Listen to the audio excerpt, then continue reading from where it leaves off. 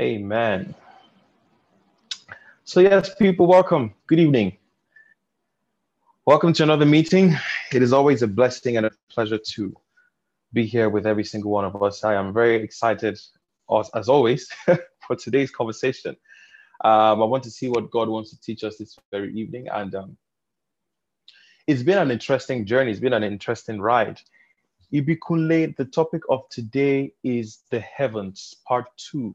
So this is the second part of the subject of the heavens, but it is part of an ongoing series that we have called Tales of the Origin, where we are revisiting the beginning of the Bible, the book of Genesis, to see where everything started from, because if you want to know where the people are in the world today, you have to first of all look back to see where they're coming from, Oh, Twain, oh, okay.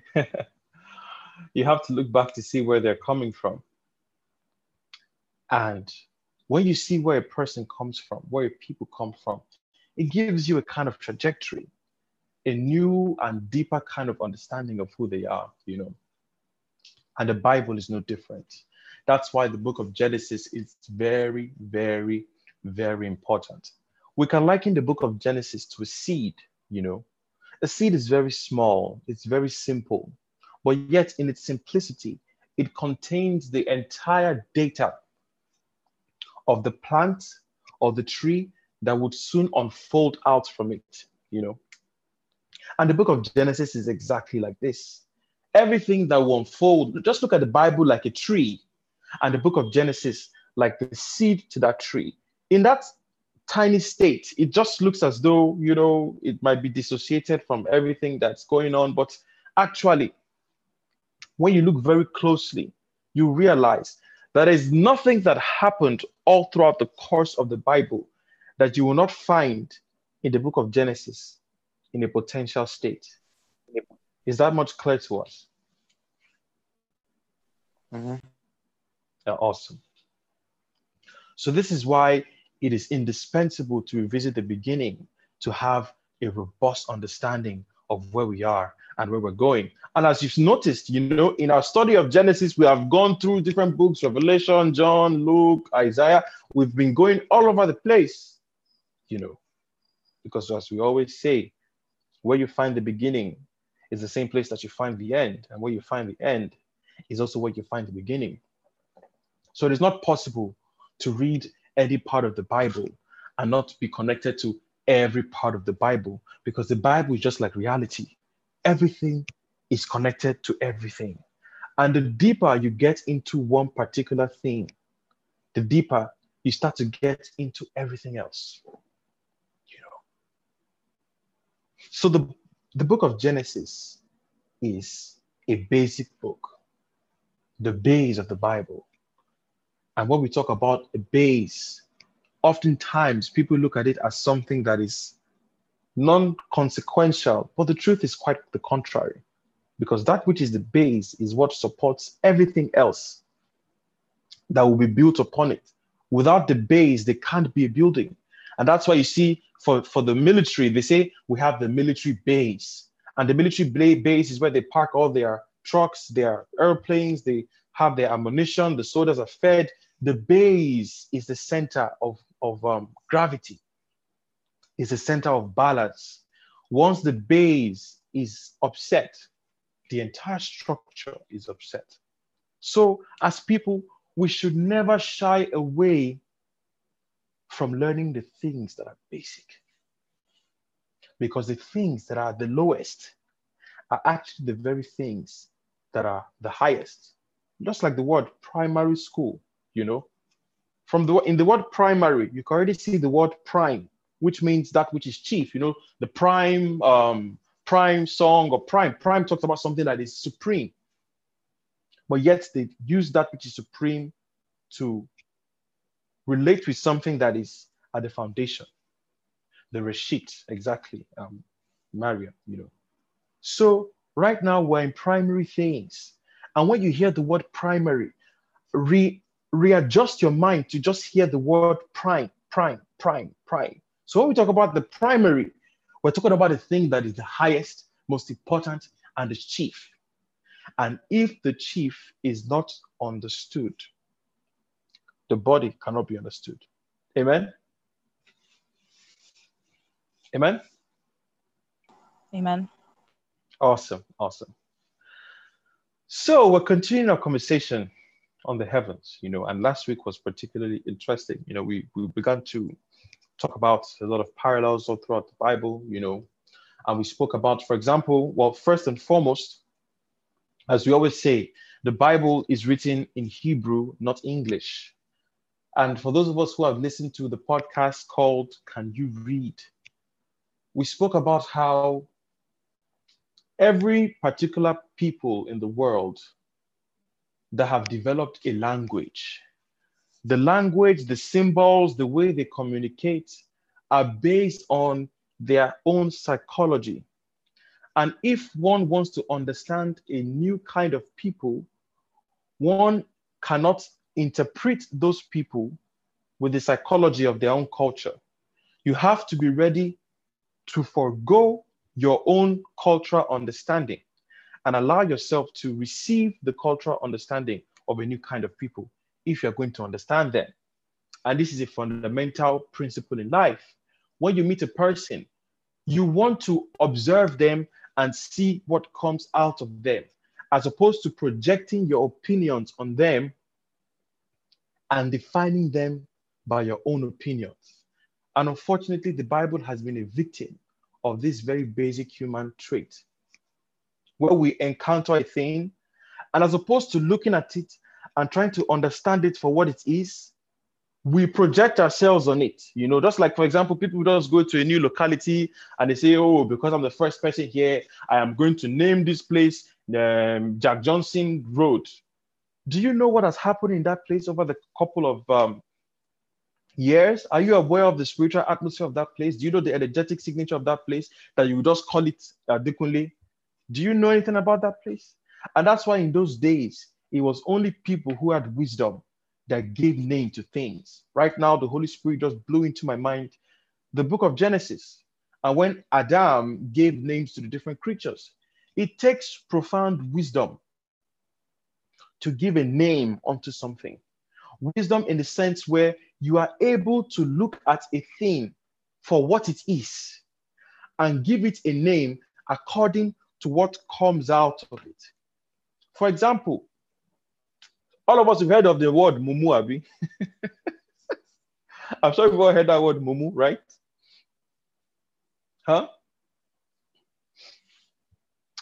And the name mumu is actually a very intelligent name, if you ask me. It tells you more of that creature than the word cow. Because when you hear cow, it doesn't tell you anything, But when you hear moo, moo, at least that's the sound that the cow makes, isn't it? So that name that was given to it, in a sense, tells you about that creature that is being spoken about. Do we understand what I'm saying? Huh? Wait, I don't understand. How did you come to relate mumu to cows? That's what, Other when than they the say a sound. person is a mumu, they're actually calling them a cow. Really? That's where they got the name. Yeah, of course. I did not know Wow. that. Really? Are you not in Nigeria? I did not know that. Oh my God. Wow. I'm surprised. Yeah. And I always used to Yeah. call my best friend a cow. Yeah. But she Mumu. accepted it because apparently her name is Rebecca and Rebecca means cow. That was what she said. Lol. Well, fair enough. Yeah, mumu literally means cows. When you call a person a mumu, look at cows and they just go left, go right. If you just beat them stick, they turn like this, they turn like that. So that's why they call people mumu. But the word mumu or moo comes from how the cow sounds. So if you ask me, whoever gave it that name is very intelligent, because at least it is a name that pertains to the character of that person. Does that make sense? For example, now someone enters your house and what comes out of them is a nature of theft. They come and steal your meat in your pot. They come and steal your shirt. They come and steal your shoe. What name will you call them? I'm asking. Huh? What name will you call them? Somebody that comes to steal in my house. Only. Yeah, only thief. You call him a thief, because that's what has come out of him. The nature that has come out of him is what you used to label him. And that is wisdom. If someone tells the truth, oh my God, such an honest person. If someone is ugly in their characters, oh my God, your character is not pretty, Wisdom is the ability to perceive a thing for exactly what it is and label it according to what it is. When you see someone as a thief and you say this person is honest, that means that you are not perceptive. That means that you can't see. So the Hebrew culture, for one, and if you study, guys, let's not get too caught up in the chat so that we don't lose focus. The Hebrew culture, for one, when you study the Bible, you realize that before they give anything a name, they first of all look at the thing. Spiritually, they might look into the destiny of a particular child. And based on what they see in the destiny, they give it a name that corresponds to what that child already is. It's not something new. They give it a name that corresponds to what it already is. And the character that unfolds from the person is why they receive the name that one calls them. For example, the word Yahshua means salvation. And of course, because the characteristic of that being is saving a person out of bondage, bringing them out of darkness, Look at the name Noah, or what we call Noah. It means comfort. And literally, that's what he came to bring to the world. He came to bring comfort. So his name was given to him as a result of what was observed about him. It was wisdom. So the Hebrew word shamayim, translated as heavens, like I wrote in the study guide. Wow, Onyechi, that's an interesting question. That might take us a bit of tangent, but should we go there? Just 3 minutes, 4 minutes? No, I'll ask later. Don't worry. Okay. So just as we wrote in the study guide, the Hebrew word shamayim, translated as heavens, when you break it down literally, it is a juxtaposition of two words. The first word being shamay, the second word being mayim. Shamay means sky or lofty, that which is above, and mayim means waters. So literally, shamayim means the waters above. What made the people of those times look at the lofty dimensions of God and liken it unto water that falls upon them? Already physically speaking, from the sky above, water falls on the ground. And those days when we did not have artificial, irrigation systems, we depended on the rainfall for our crops to grow. If the rain doesn't fall from the sky, there will not be food. Everyone will be hungry. Everyone will die. But now in this age, we're able to manipulate it. I mean, for example, like in Dubai, for example, they can so much manipulate their clouds that they begin to shoot hydrogen bombs into their atmosphere to make rain fall in summertime when there's not supposed to be rain in the desert. People have learned how to manipulate their environment and all manners of things, So in those days, you could not have food if rain doesn't fall. They were completely dependent on their natural environment and how it was designed to keep their life sustaining. So, like I said, whenever a wise person wants to give a name to something, it has to be a name that corresponds to what that thing already is. So they looked at their relationship with God. And of course, they know that God exists in a higher dimension than they, even though he also exists on the same dimension as we are, but there are levels and levels to God, And how they receive nourishment and sustenance from the one who created them. And how they themselves, even though they're physical human beings, they understand that because everything is connected to everything, even though I'm a human being, I am also a soil. I am also a land. And when I am not nourished from the heavens, when I am not blessed by the rainfall of the Holy Spirit, my land ceases to be fertile. You see, that's why God told Adam and Eve, be fruitful and multiply and replenish the earth.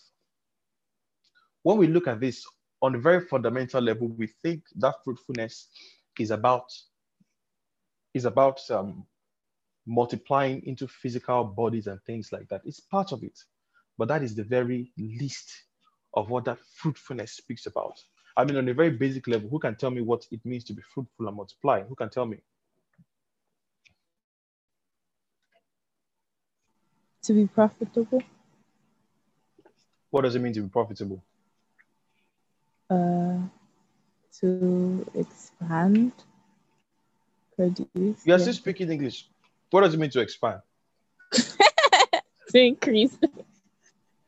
Okay. What did Paul say is the fruits of the Spirit?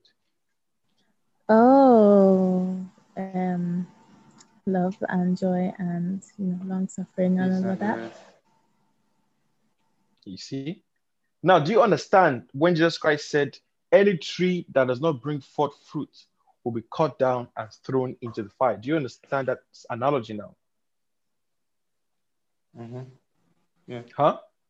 Yeah. Because you yourself are the soil, you're also the tree. It's even there very clear and plainly in that parable of the sower when Jesus Christ was interpreting it. And he said, the soil is all the earth, but of course, all the earth still represents you as a person, And that seed is the word of God, it's Christ, it's the Spirit,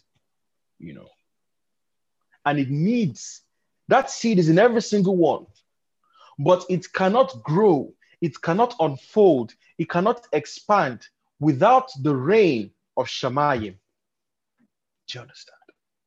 Without the rain of heaven, that light of God, the counsel, his voice, that seed that is planted inside of us cannot grow. And when it does not grow, we can't bring forth that seed, that fruit, to replenish the earth. If you remember the very last thing Jesus Christ gave to his disciples, what was the command? Or what was the Great Commission? Let me speak in more theological terms. What was the Great Commission? Go into the world and make disciples. Do you see how it's the same thing as be fruitful and multiply and replenish the earth? Are you seeing it? Yes. Are you able to see that? Because when we talk about making a disciple, it means to create out of someone, bring out of someone that very same nature, essence, character of God. That's what it means to be fruitful and multiply and replenish the earth. It's the same thing Jesus Christ said. God gave Adam that command in Genesis chapter 1. God gave Noah the same command after the flood. You see the same thing again with Jesus Christ, because Jesus Christ literally came for, just like Noah, just like Adam, a new kind of beginning. And he gave the same instruction. I'm just trying to show us how there's a narrative that has been going on all throughout the Bible that hasn't necessarily changed.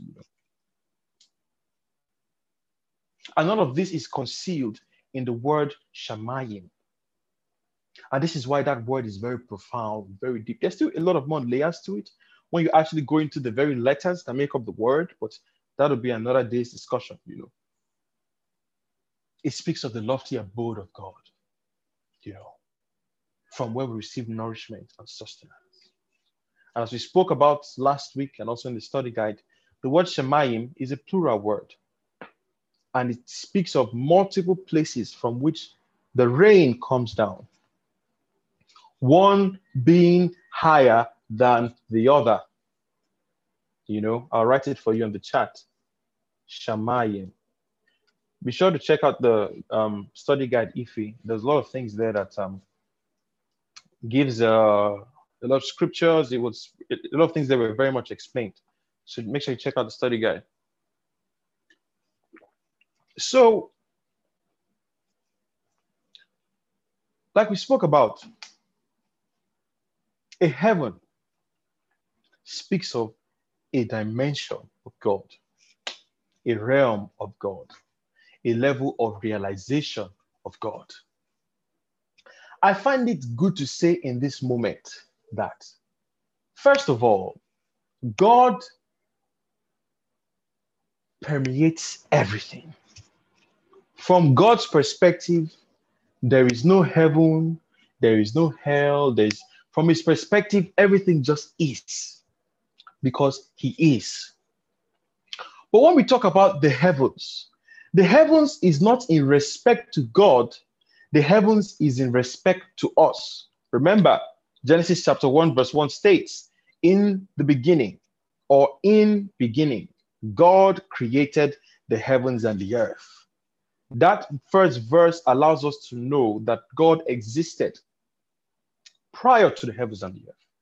So yes, God is in the heavens because God fills everything in creation, but God is also beyond the heavens. He's above the heavens.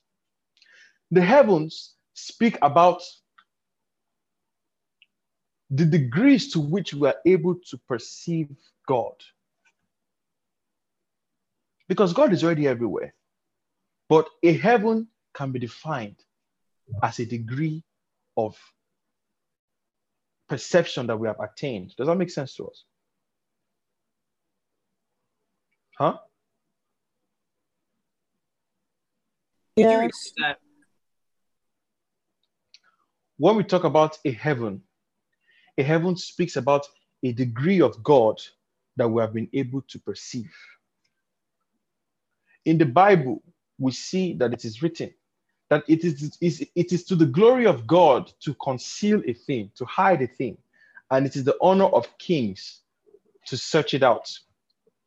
You know, that is true on one hand, that God conceals things. But on the other hand, God doesn't conceal anything. The problem is that we're not able to see. Does that make sense? Because everything that is already present. It's just a matter of what we're able to perceive per time. Do we understand that? Yeah. I was talking with a brother this morning, and I was talking about how you and I can be here, right? We're going to read a newspaper, you know, and as we're reading it, we just maybe read, oh, some company, this happened to this company, this happened to that company. We don't see anything. We just see news and gist, and we go on our way. But if Bill Gates reads that same newspaper, it is possible that he will see one thing that will make him $500 million tomorrow. True or false?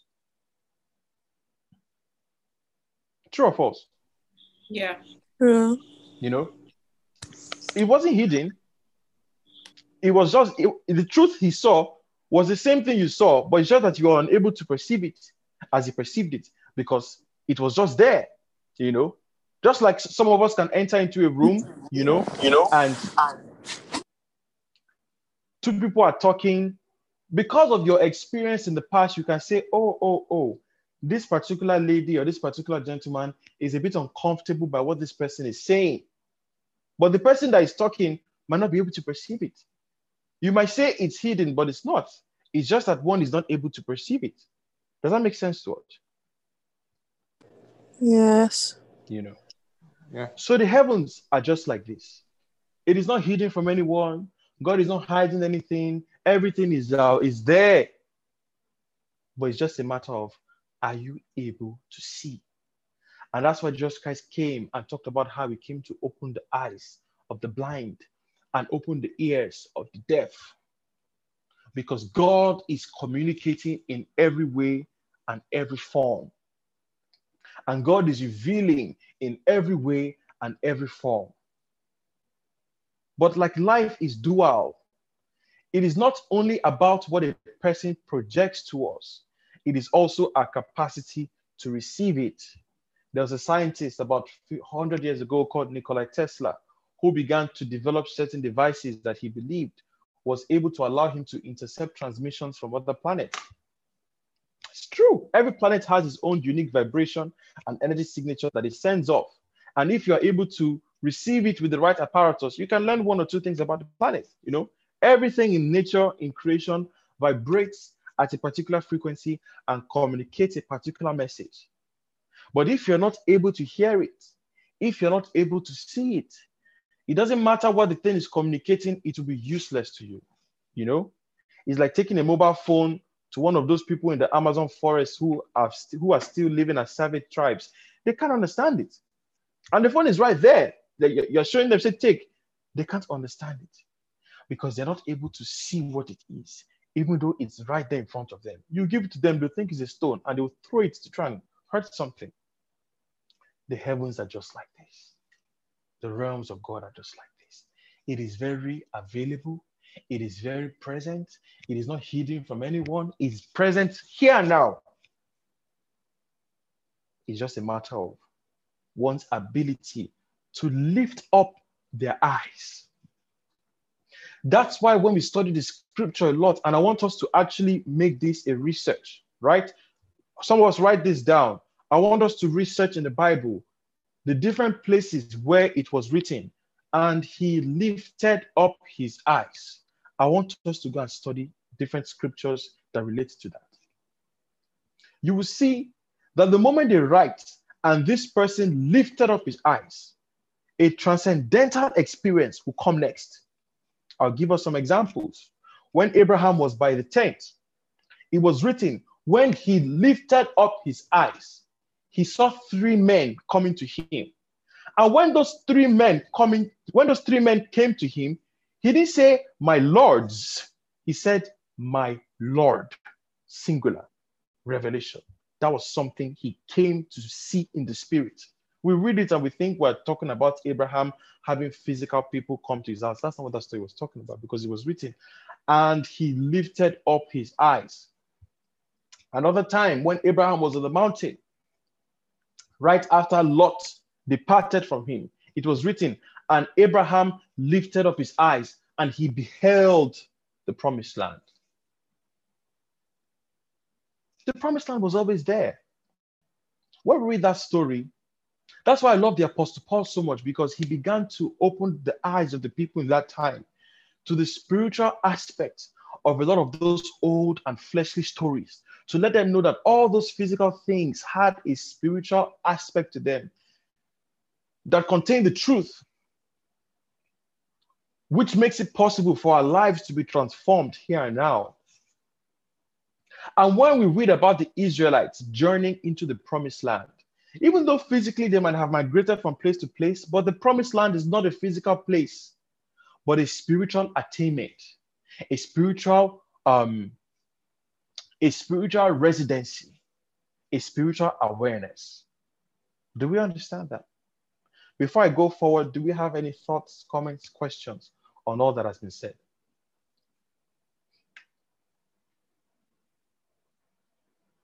Anyone? Thoughts, comments, questions on all that has been said?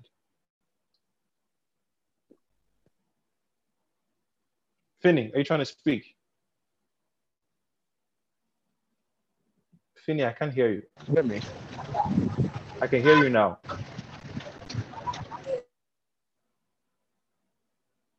Finney, I can't hear you. I think your sound is not good at the moment. Finney. Okay. I don't know, maybe you should write it on the group chat, on the chat box here. I can't hear you, Finney. Okay. Anyone else? Thoughts, comments, questions before we go forward?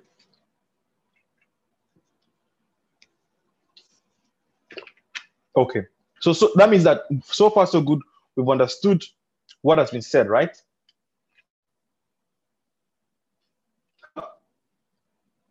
Yes. Yeah? Okay. Okay. So, like said, heaven is already present right now. Heaven is already here and now in reality. You know, it's a matter of one becoming conscious of it. It's a matter of one becoming aware of it.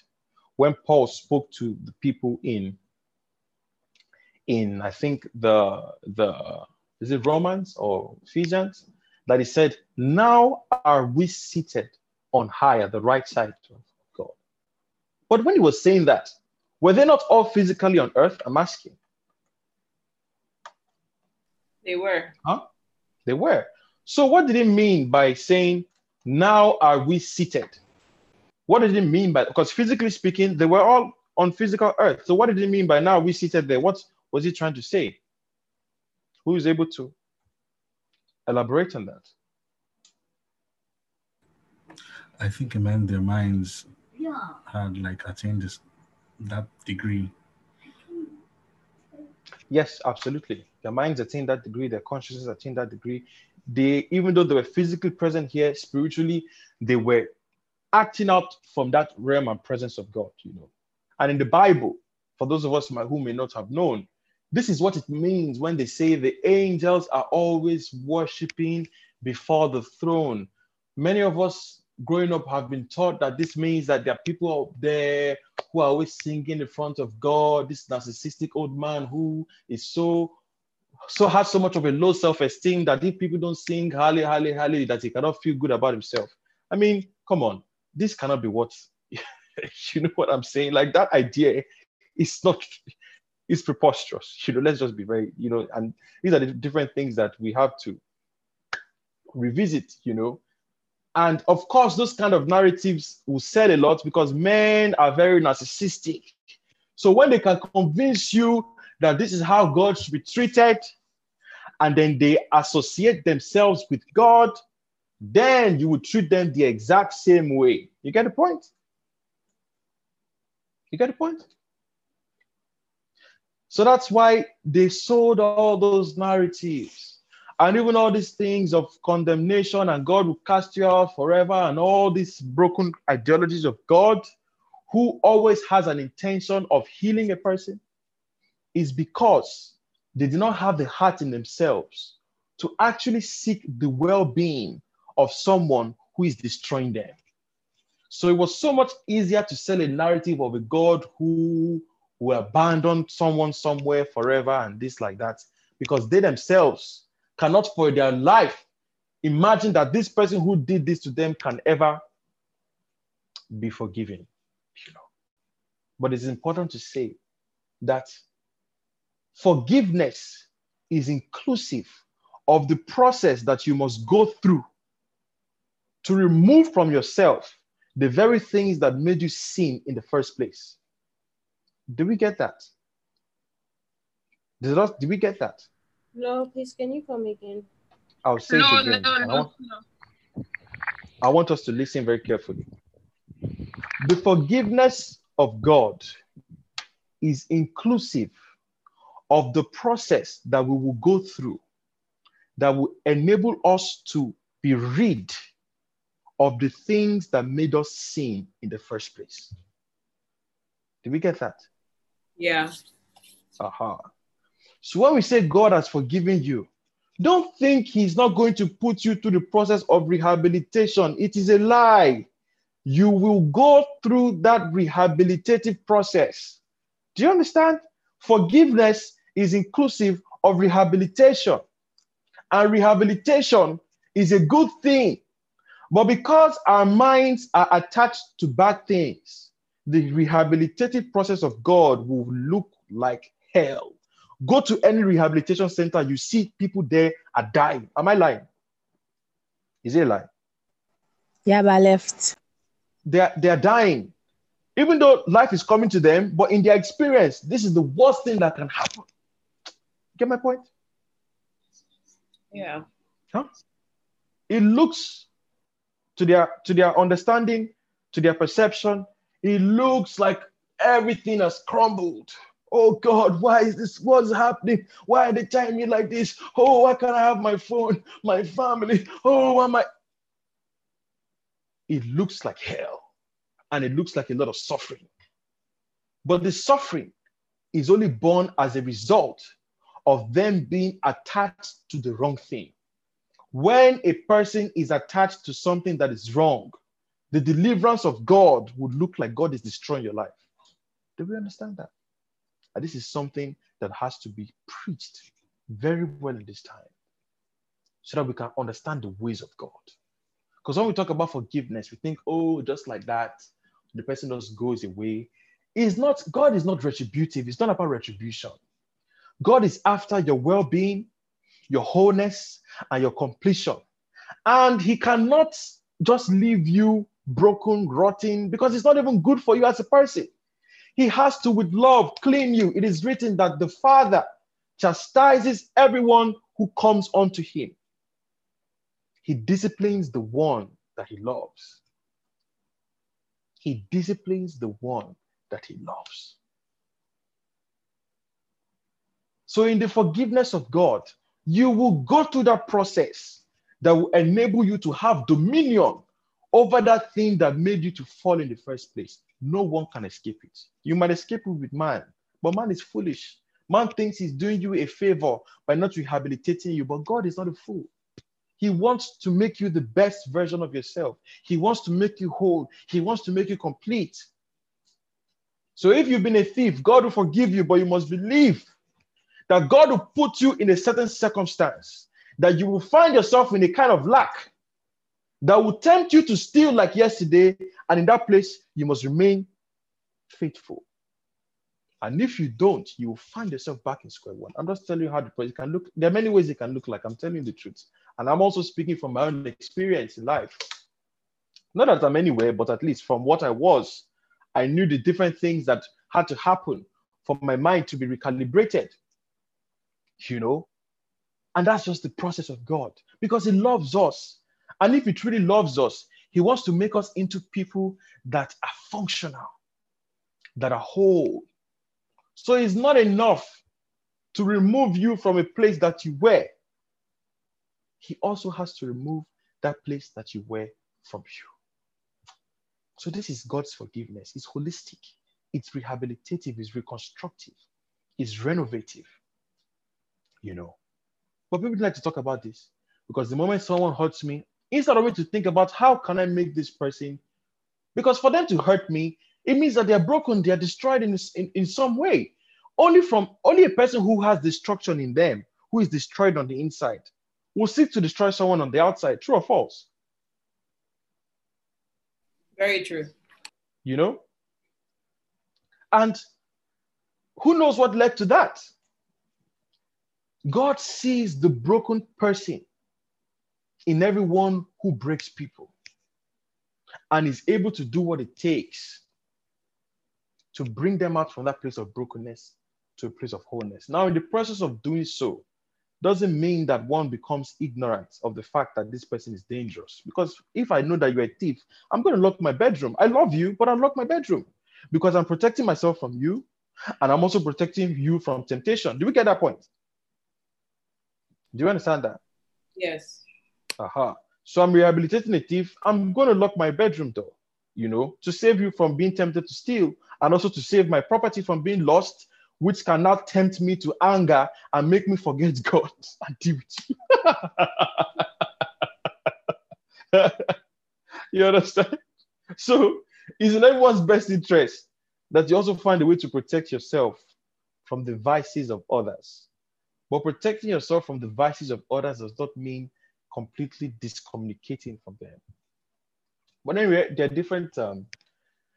It's not a one-way street. There are many ways one can approach this and all that and everything. But nonetheless, man always like to interpret God from, you know, their own kind of standpoint, and a lot of doctrines that were preached, that were built upon, are based on their own narcissism and their own need for vengeance and retribution.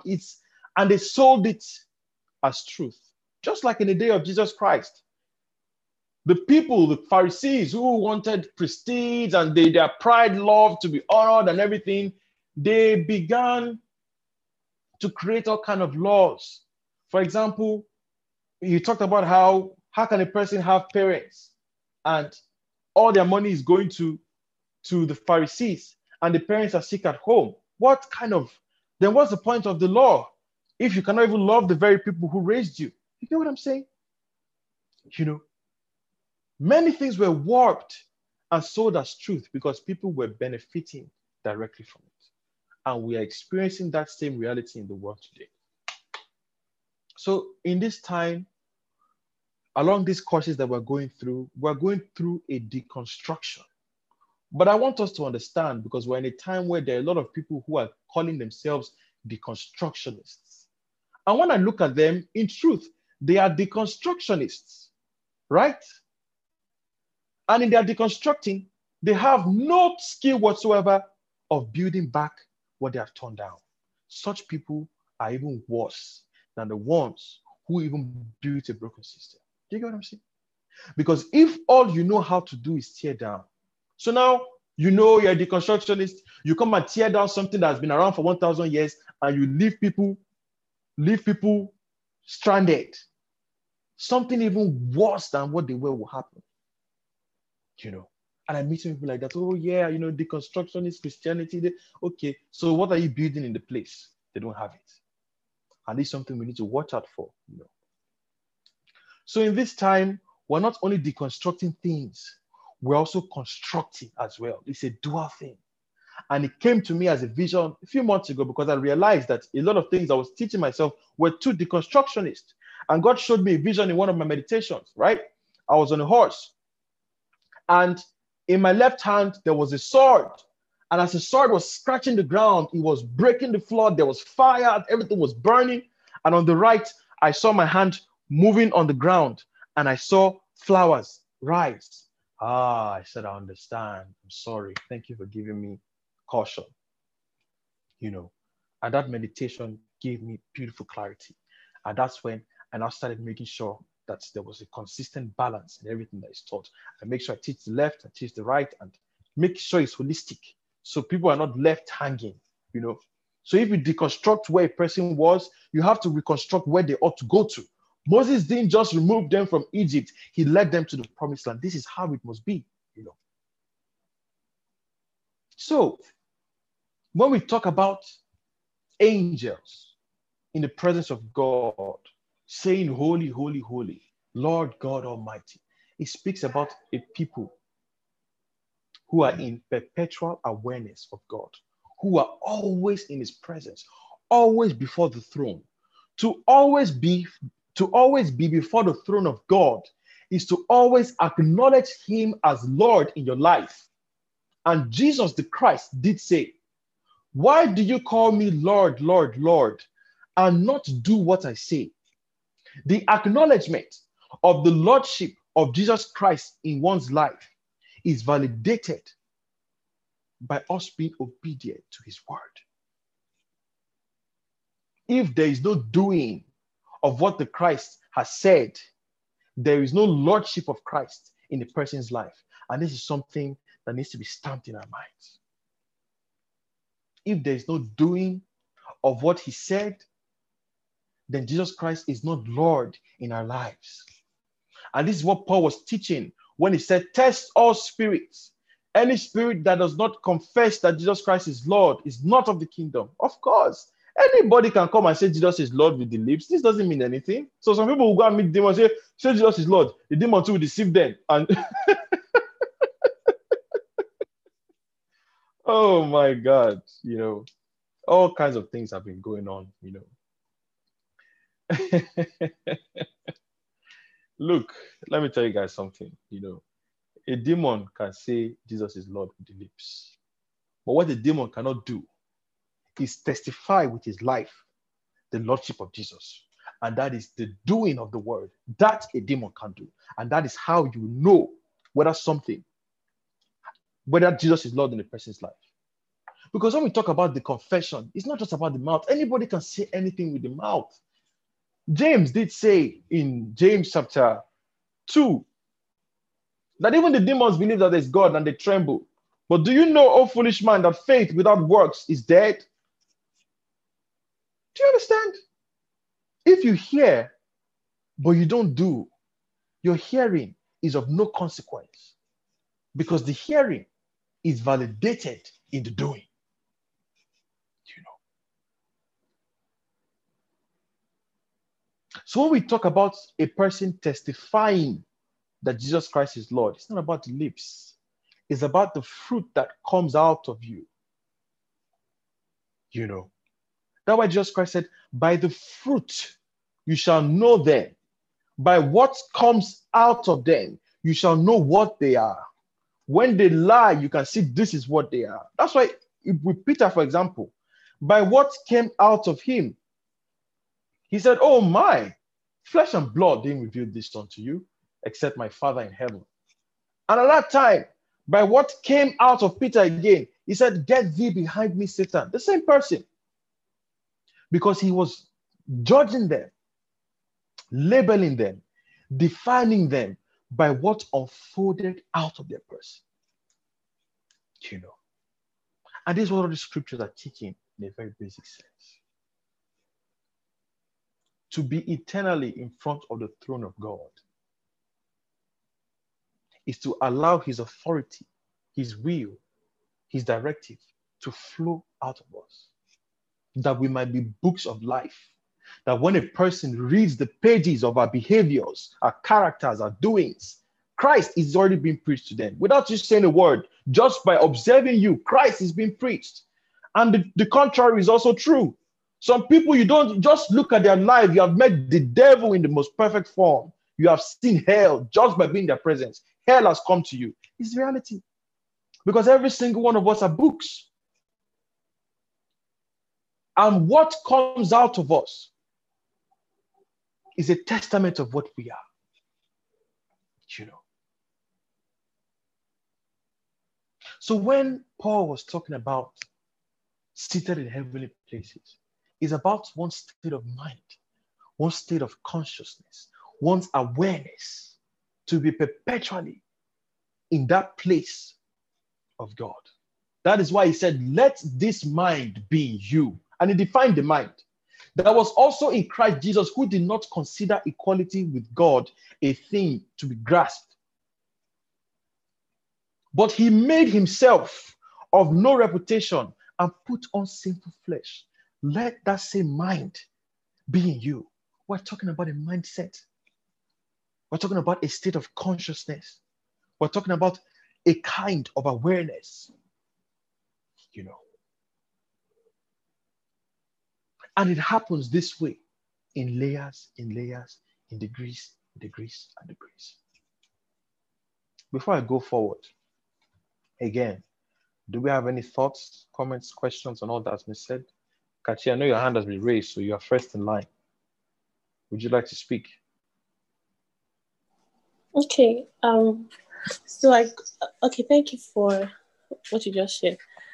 Recently, we're talking about the angels and how it's not just angels that are flying in heaven and shouting holy in front of the presence of God, but then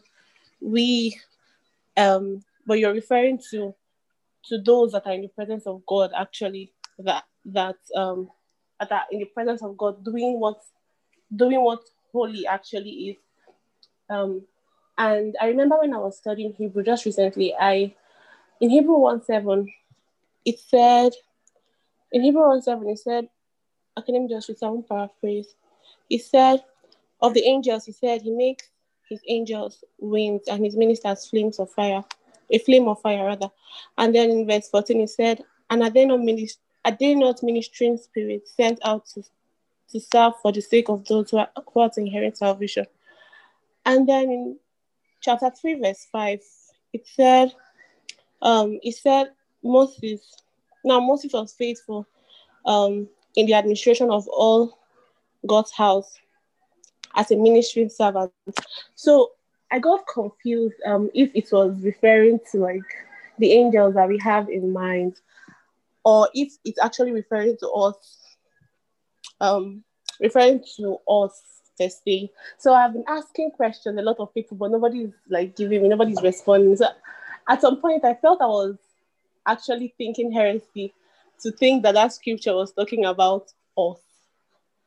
To think that the scripture was talking about like angels, but I felt it was more than the angels I had in mind, actually, especially with the emphasis on Moses and how Moses was a ministering servant. So what you just talked now has shown more light to the confusion I've had for weeks. Thank you very much. Well, glory be to God in the highest, because that is a very fantastic and very relevant question. You know, indeed, when we talk about an angel, like said, it is important that we revisit the language in which the Bible was written to understand the concepts and the context of that which is being communicated to us. In Hebrew, the word for angel is melech. And Melech literally means servant, messenger, ambassador, delegate. It also means king. In Hebrew, the word for angel is the same word for king. If you check your Bible and you check the Hebrew names for the books of the Bible, you see that 1st and 2nd Kings are called Malachim. Malachim, the book of the angels, the book of the kings. So literally, when you read 1st Kings, 2nd Kings, you actually read about angels. Both angels that are risen, both angels that are fallen, but that's a different topic. We'll talk about that later. An ambassador is one that is sent as a representative of someone else. An ambassador is one that appears to reveal someone else. Anyone who comes in the name of the Lord is an ambassador of God, is a delegate of God, is an angel of God. But in regards to angels, there are degrees and degrees, and there are layers and layers. It was written in the book of Exodus, chapter 3, that an angel of the Lord called unto Moses from the burning bush. But yet, it was also written that that angel called itself, I am that I am. And it also called himself the same Jehovah that Abraham, Isaac, and Jacob worshipped. Have you understand what I'm saying? So, who Moses was talking to was an angel. But yet, that angel was what was also called God. Like I said, there are degrees and degrees, and there are layers and layers. That one that Moses met, when we talk about an angel, you are able to express God according to the capacity of God that you are able to contain. And let me say, there are different levels of containers. Stephen is a kind of container. Paul is a kind of container. Mary Magdalene is a kind of container. I am a kind of container. If is a kind of container. Everyone is able to unveil God according to the capacity of God that they can contain, and according to the amount of God that they're able to perceive. So when we talk about an angel, in the most profound and complete sense, we're talking about a dimension of God itself. Because anyone who comes in the name of the Lord, they also come with a dimension of God that they have tapped into. Do we understand that? Huh? When an apostle, a prophet, a preacher, a teacher is sent to a particular people, his job, his role, his mission is to introduce them to that dimension of God that he has attained, he has experienced. It is his mission to introduce them to God, introduce them to the heaven of God that he or she has touched. It is his role to bring them into that next level. And that's why you have different people in the Bible all coming with a unique kind of message. That's why we see it was written that Jesus Christ has a name above every other name. On a very basic sense, when we're talking about a name, we're also talking about a heaven. A name speaks of a dimension in God. A name speaks of a class in God. A name speaks of an attainment in God. And there are indeed many names. This is something that is indisputable. Of course, Moses is a name. No one can deny this. Enoch is 100% a name. Methuselah, of course, is a name. Even Adam is a name. Elijah is a name.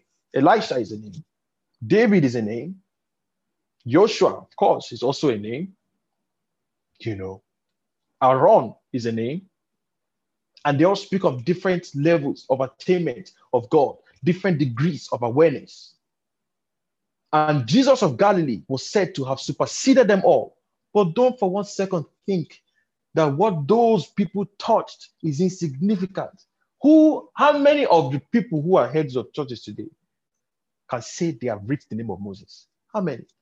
I have not seen with my physical eyes. Well, publicly, there's always going to be the internal secret aspect of things. But in public ministries, anyway, also you can't see it on the outside, but You know, if I'm just going to go by what eyes can see, can you show me one person on the mainstream platform who is on the level of Moses or Elijah?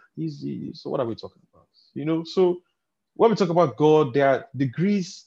Let us open the Bible. Let us open the Bible to Philippians chapter 3.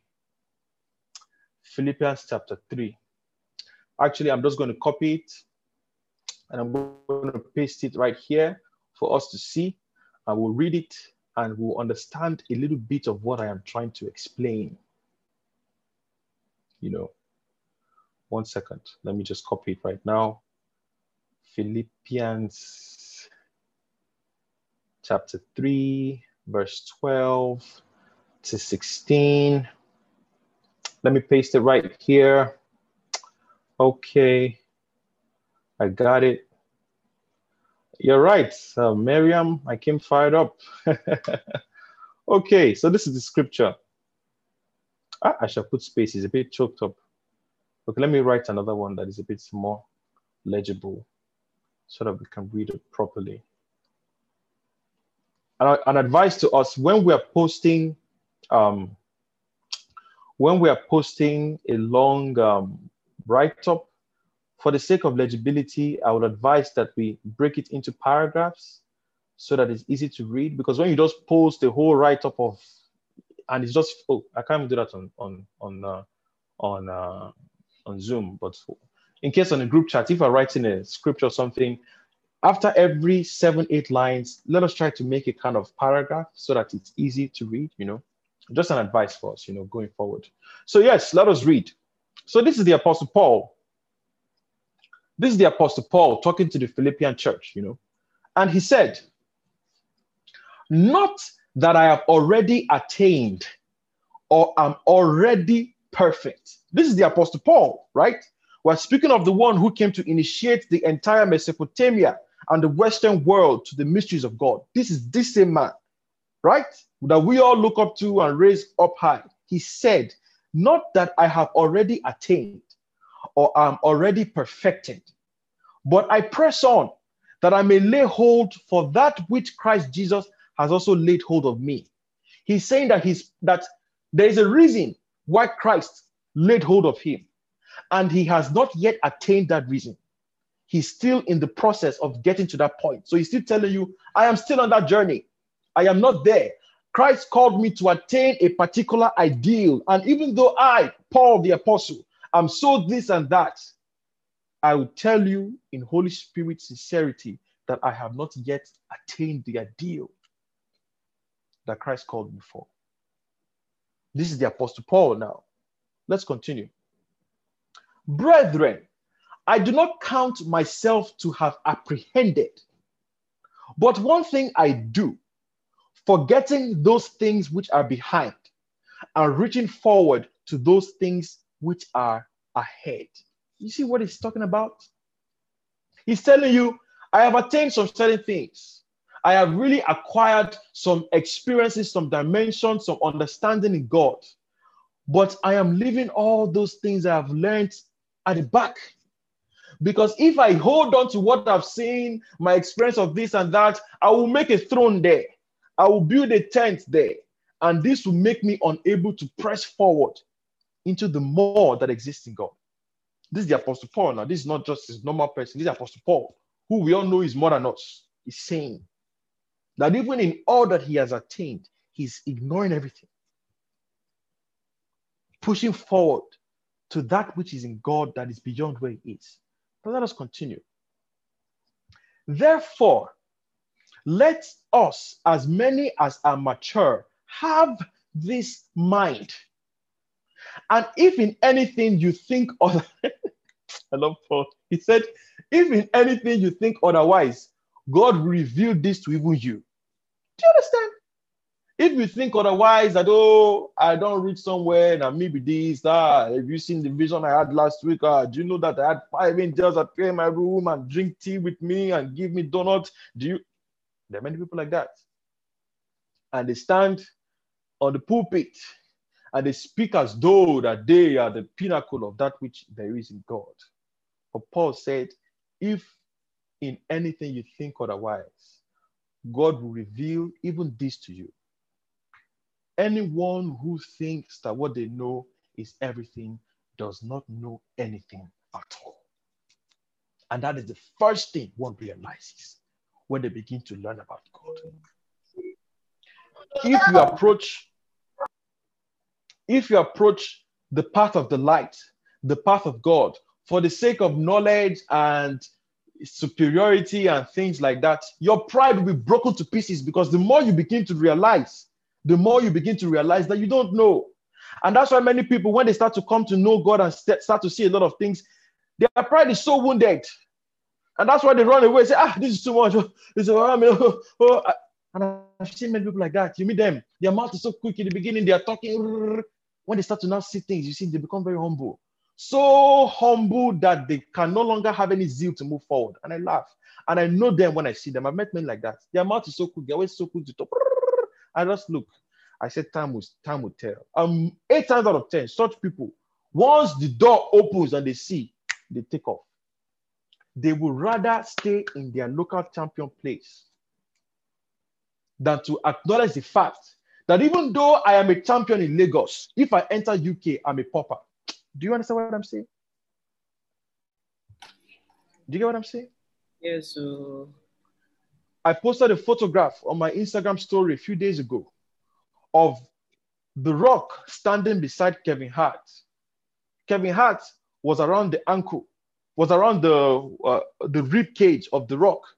In the next picture, The Rock was beside Shaquille O'Neal. The Rock was around the rib cage of Shaquille O'Neal.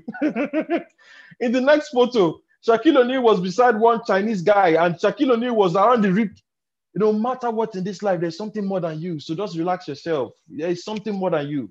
If you don't know that now, you're going to experience a rude awakening. Something is more than you. And this is the first thing one realizes when you begin to work with God. There is something more than you. Let this make you humble so that you don't have anxiety rushing to get, that anxiety that you're having to attain what this person has reached. By the time you get there, you see this person doesn't know anything. They don't know anything because there's always more. Always more. Always more.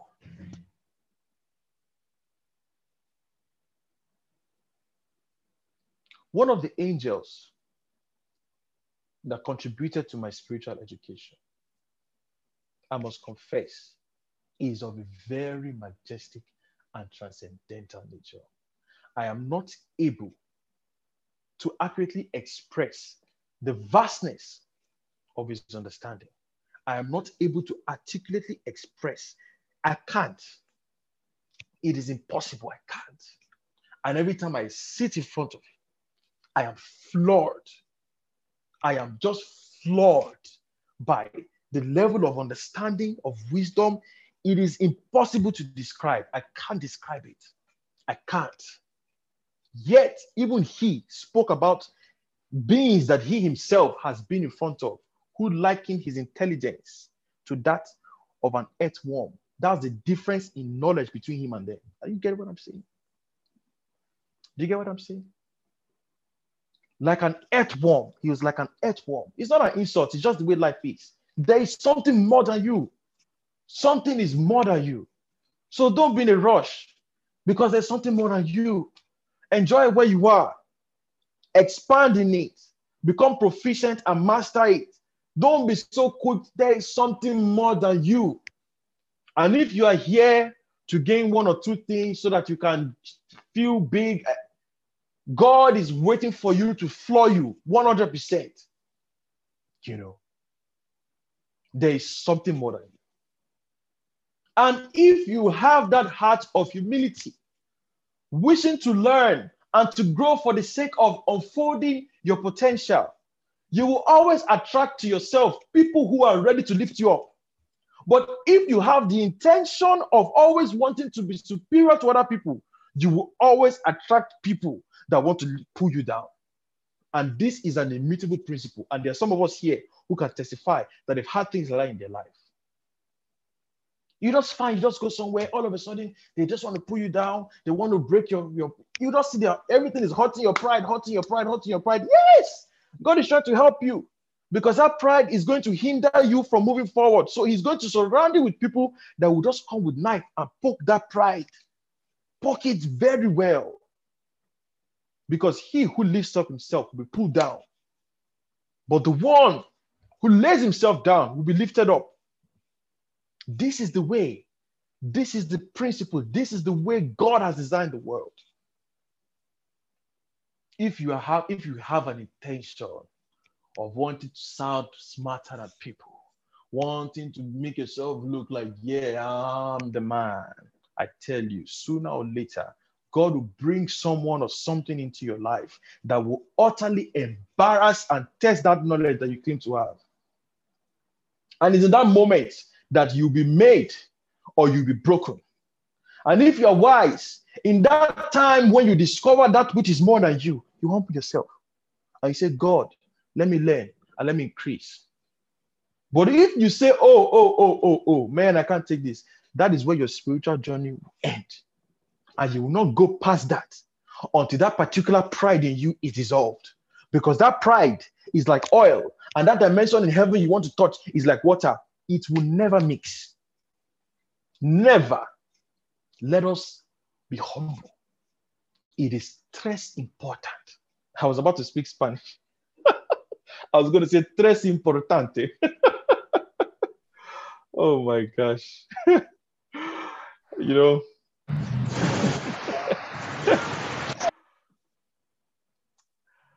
You know, it is important. It is very important.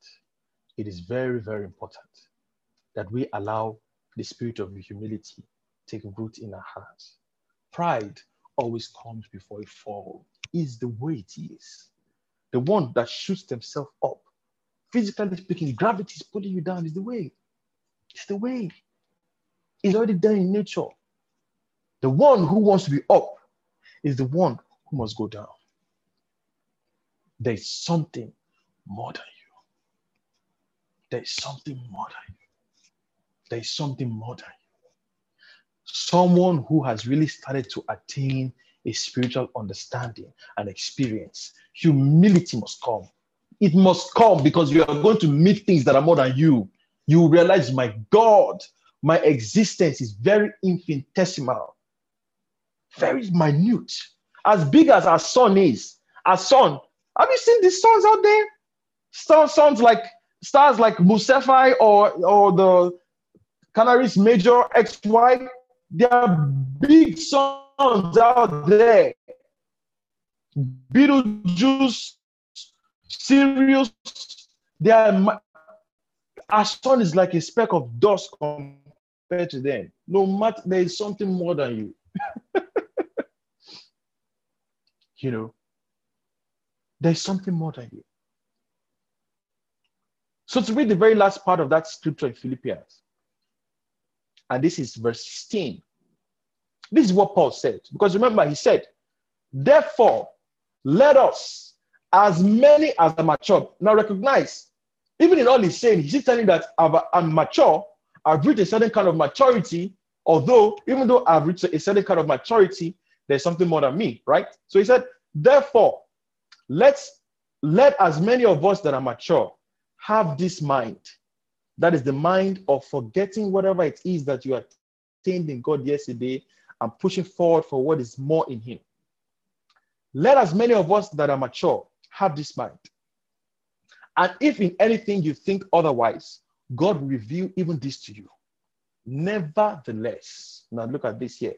To the degree that we have already attained, let us walk by the same rule. Let us be of the seed. Very clearly here. Are we able to see it?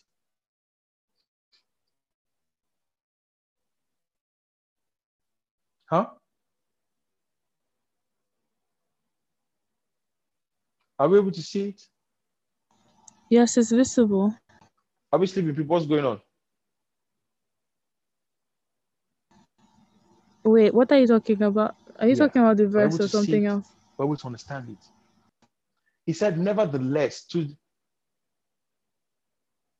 Yeah, the verse I just read. Do you understand it now when I say that there agrees to it?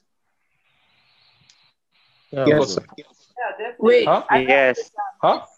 I don't Jumoke, understand. what did you say? I don't It's understand. breaking. Can't hear you properly. I'm posting again the scripture, okay? Okay. Can you hear me now? Can hear you. Yes. Can you It's hear me better. now? Yes. Okay. Okay. Okay. Okay. Awesome. Awesome. Okay. So I'm going to post the scripture again, right? But prior to now, everything I said you heard, yeah? Yes. Yes. Yes. Yes. Yes. Okay. Awesome. Awesome. Awesome. Okay. So I'm just going to repost that scripture once more so that I can repeat that last thing that I said. Are we able to see the scripture on the chat? Yeah, we can see it. Yes, we can. Can we see the scripture on the chat? Yes. Okay, Yes. awesome. So the very last sentence that it says, nevertheless. Okay, awesome. I think there might be a little lag, but no problem. So the very last verse says, nevertheless, to the degree that we have already attained, let us walk by the same rule. Let us be of the same mind, you know. And of course, this rule, this mind that he's speaking about is the mind that pushes away everything it learned yesterday and keeps room for that which it can learn tomorrow, you know. And he said, to the degree that we have already attained.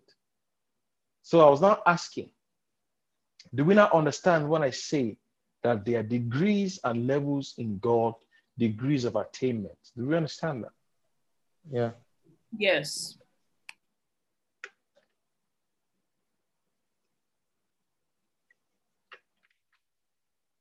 Awesome. Awesome. Fantastic. So before I move forward, do we have any thoughts, comments, questions on all that has been said? Okay, Fumi asked, can we ever attain this ideal? Hold. Okay, Mayor, hold on 1 second. So Fumi asked, can we ever attain this ideal? The answer is yes, but I'll say that greatness will always cost what it costs. Always.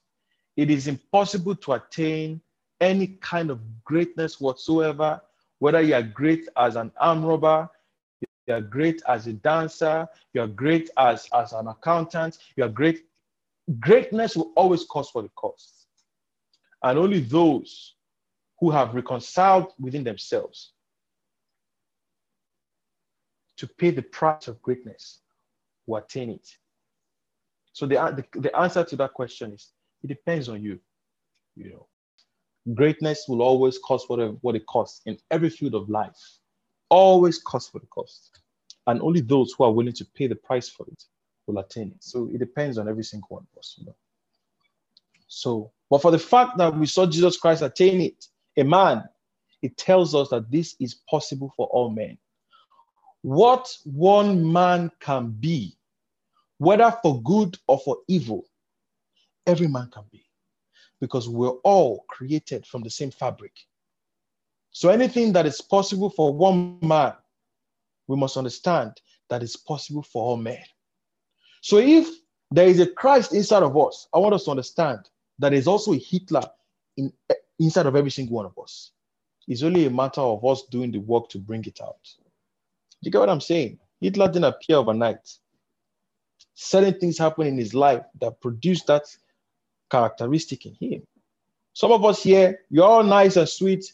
If I throw you into Syria in the midst of the war, you witness people execute your family members, you turn to a monster, forget about it. It's not the two ways. Jesus Christ will be forgotten except you have real resilience. You know? For me, your question, put it publicly. I don't understand it.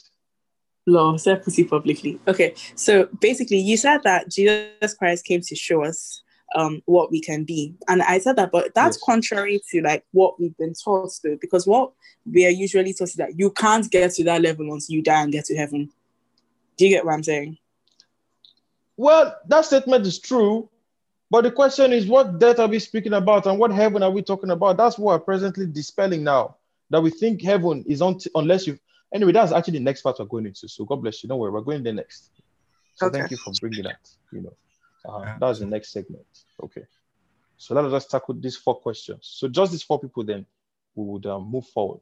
So, Miriam. Hey, okay, so how are you? I'm good. I'm alright. So this past 2 days, I've been going through these motions with using using Onyinyechi as a mirror. Like I've been going through these motions with Abba. So she's been going through this entire, freaking out over there's no time. Time is so short and there's so much to do and all of that. And every time I think of something to say, Abba's voice goes in my head like, you should be telling yourself that too. Because you are in this exact same position. So I actually used to, I would just calm down and study her and think of what I would say to her. I would say some things that I believe she needed to hear, and then I would focus on the things I believe I needed to learn. But one of the things that really came to me was, when Abba started to make it clear to me that you are so afraid that the time is too short for you to get to where you need to get to in me, blah, blah, blah. And you forget that all you have is time. Because the time is going and it's all you have. And once it ends, it ends. So while you're busy worrying about whether or not the time is enough, it is going anyways. And all you have is time. And when the time ends, you cross the path, the line into eternity, you are still going to be learning. You're still going to be attaining fullness. And I just stayed in that because I had gotten this, this deadline in my head, like bring. If I don't get to this particular point by this particular time, I won't be able to meet up to this and that and that and that. But let me put that one by the side, because one other interesting thing that I learned in this past week was I was going over Bible study with a friend, and he went and asked me this question. I realized last week, every time I say I don't know anything, I don't realize how much I don't know. Last week, I came to another level of I don't know nothing. There's no shishi in my head. Because a friend came through and he asked me, Mariam, what was the fall? And I had nothing to say. I didn't know what the fall was. But, through asking the right questions, which is one thing I'm going to tell everybody here today, value the people that ask you the right questions. Sometimes the answers are not meant to be heard from other people. Sometimes you're meant to hear questions from them and the answers come from inside you. So he kept asking me, and eventually I was able to figure out, the fall was, that entire thing you said in the podcast I heard after. Like the fall was when Adam did the thing that made him incompatible with the environment of Eden and all of that. And he said something that really just blew my mind. He was like, okay, so the fall made Adam incompatible with being in Eden. Do you know why? Because he was programmed a certain way to act a certain way and be a certain person. He wasn't supposed to be by himself. He was supposed to be like a vessel for God, a container of an expression of God. God. I don't want to use an expression because it sounds like copy. But basically, he was supposed to be God. And the fall was him accepting to be animated outside of God. It was like he had this programming and then he accepted a malware, a virus, and it began to function through a back door instead of through the front door like it was created to. Exactly, on a lower standard. And it was, I started to really ponder on that and realize that,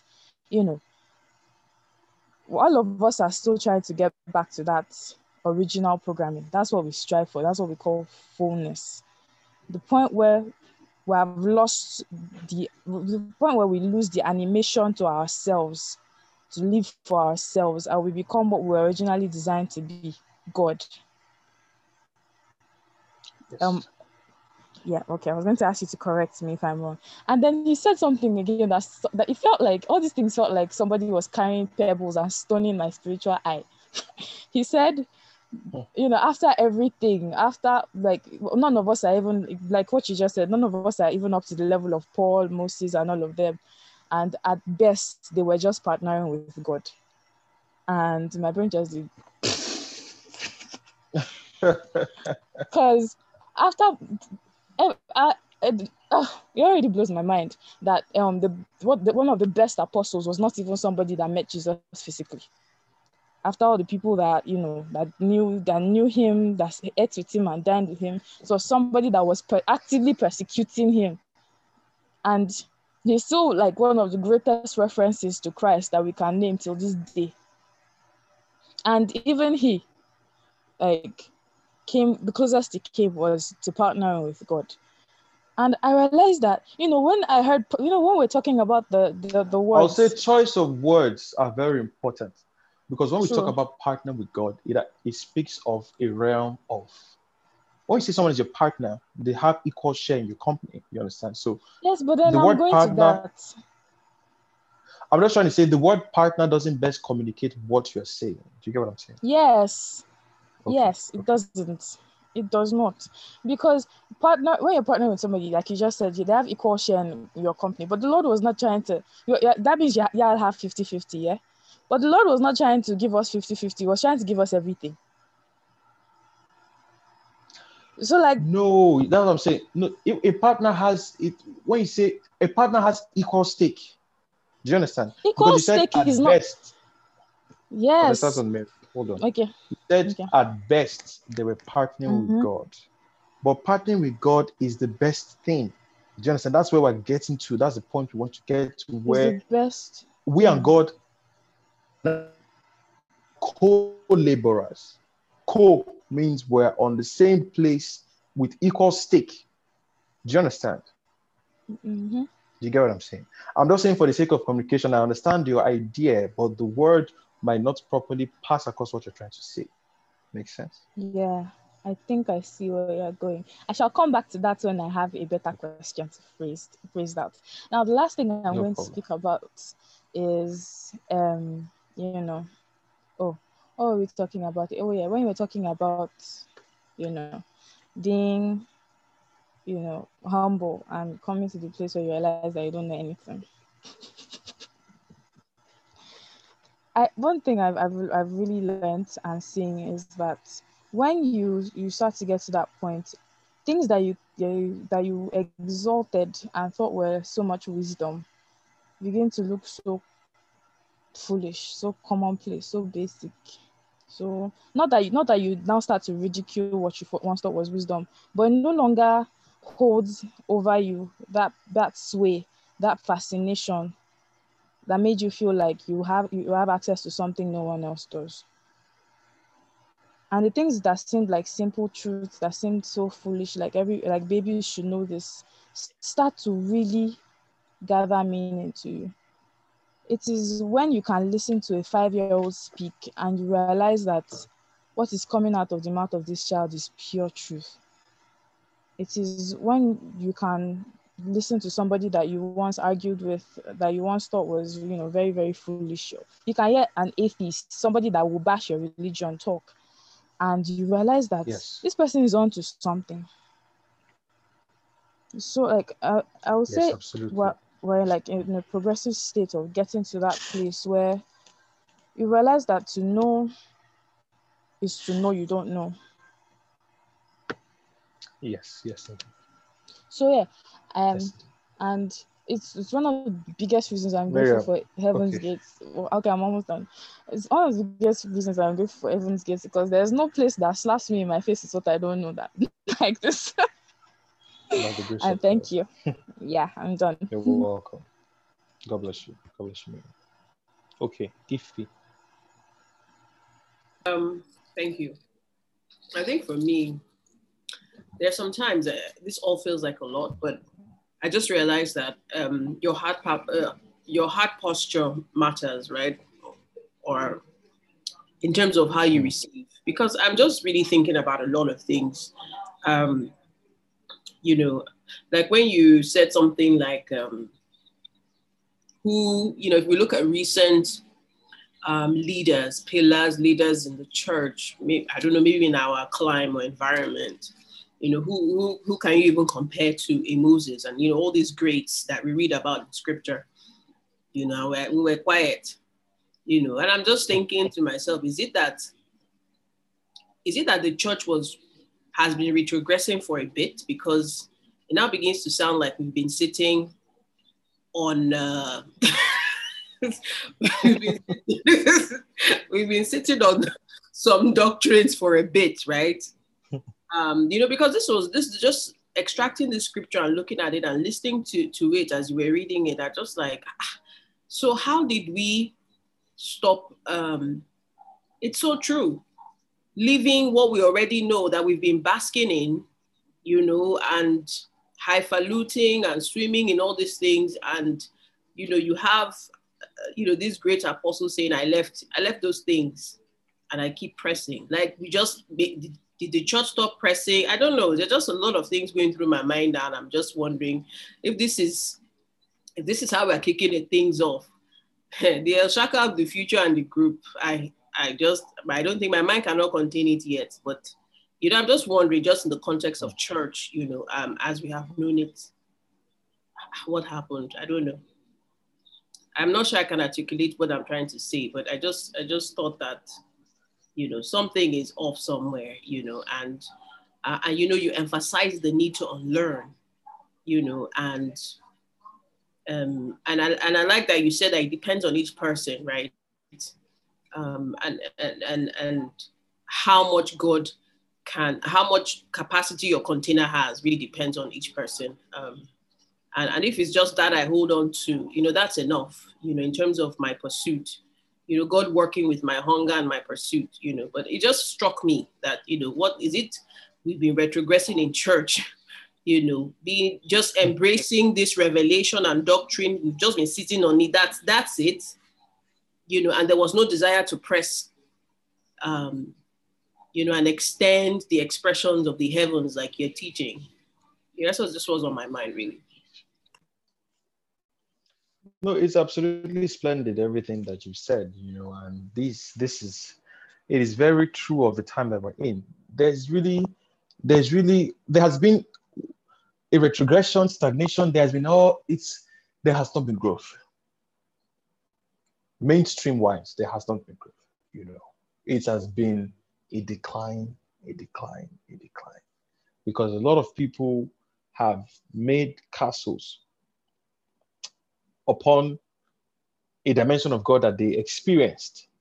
And not least, remember Paul said, he said, be of this same mind and be of this same rule. And what was that rule? Forget about whatever you experienced that last year. Forget about 10 people raised from the dead. Because I listen to a lot of people speaking today. And honestly, when I hear them talking, if I'll be sincere, a lot of ministers I've listened to today, a lot of prominent ministers, I won't call any names, they speak as though the glory was yesterday. You see them on the pulpit talking about, in that 2002, I did this. Can you guys get what I'm saying? Yes, exactly. Yes, there's a lot of that. Yeah, there's a lot of that today. And it's as if the glory was yesterday.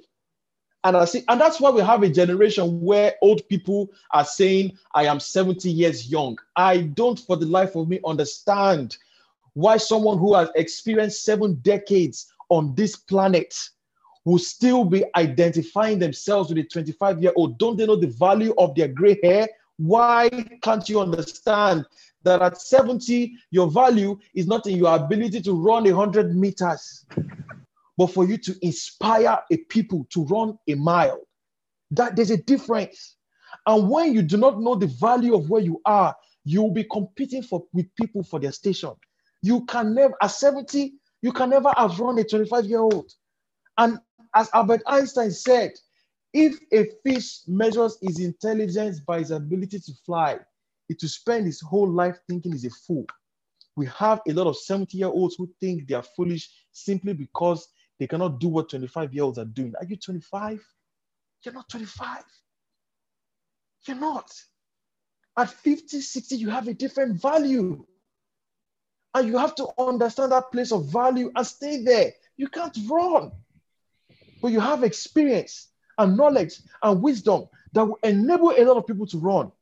Do you guys get what I'm saying? You know? Yeah. And that is what happens.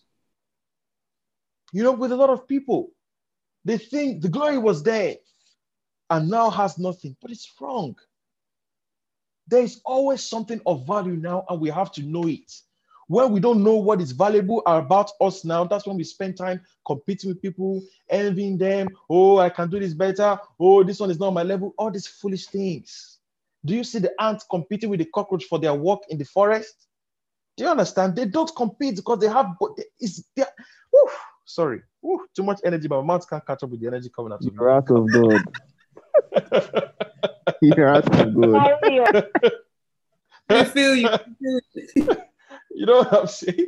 You can drink water. You can drink water. No problem. You don't see the ants fighting with the cockroach for their roles. They have different roles. Different roles, and both are equally important. Paul's role is important. Apollo's role is important. That's like they say, day your lane. Everybody they just did their lane. If you know Sabi your lane, you will never have joy in your life. You're supposed to know your lane and day your day. You know what I'm saying? So at 70 years old, that's why you see 70-year-olds putting plastic surgery.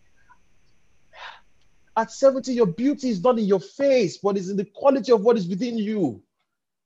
And it's such an appalling thing to find someone that is 70 years old, but their insides are as though they are 16. That contradiction is so much that it breaks the mind. For you to be advising a 70-year-old and correcting them is painful. The contradiction is too much. It's painful. And I know some of us have been there before. It's a painful thing. It's painful. I say, how can you be 70 and you're still talking like this? What did you learn in your lifetime? This is the time to begin to learn that thing in this lifetime. So that when we get there, we don't find ourselves in that place where we believe that the only great thing that has happened is that which is in the past. This cannot be so. There is something valuable and important about now. I spoke once, a few months ago, in this meeting like this, how I was sitting down with an angel. And I was discussing with him. And he asked me, what do you want? I said, look. I want to be able to do some miracles and make people's hand. I told him, this is what I want. And he laughed. He said, don't waste my audience. Why are you trying to grab onto our parlor tricks? He called it parlor tricks. That is what we do to make the children excited so that we can now introduce them to the real meat, which is the transformation of the heart. But yet you want to collect those parlor tricks. Do you have understanding? That's what he said to me. I was weak.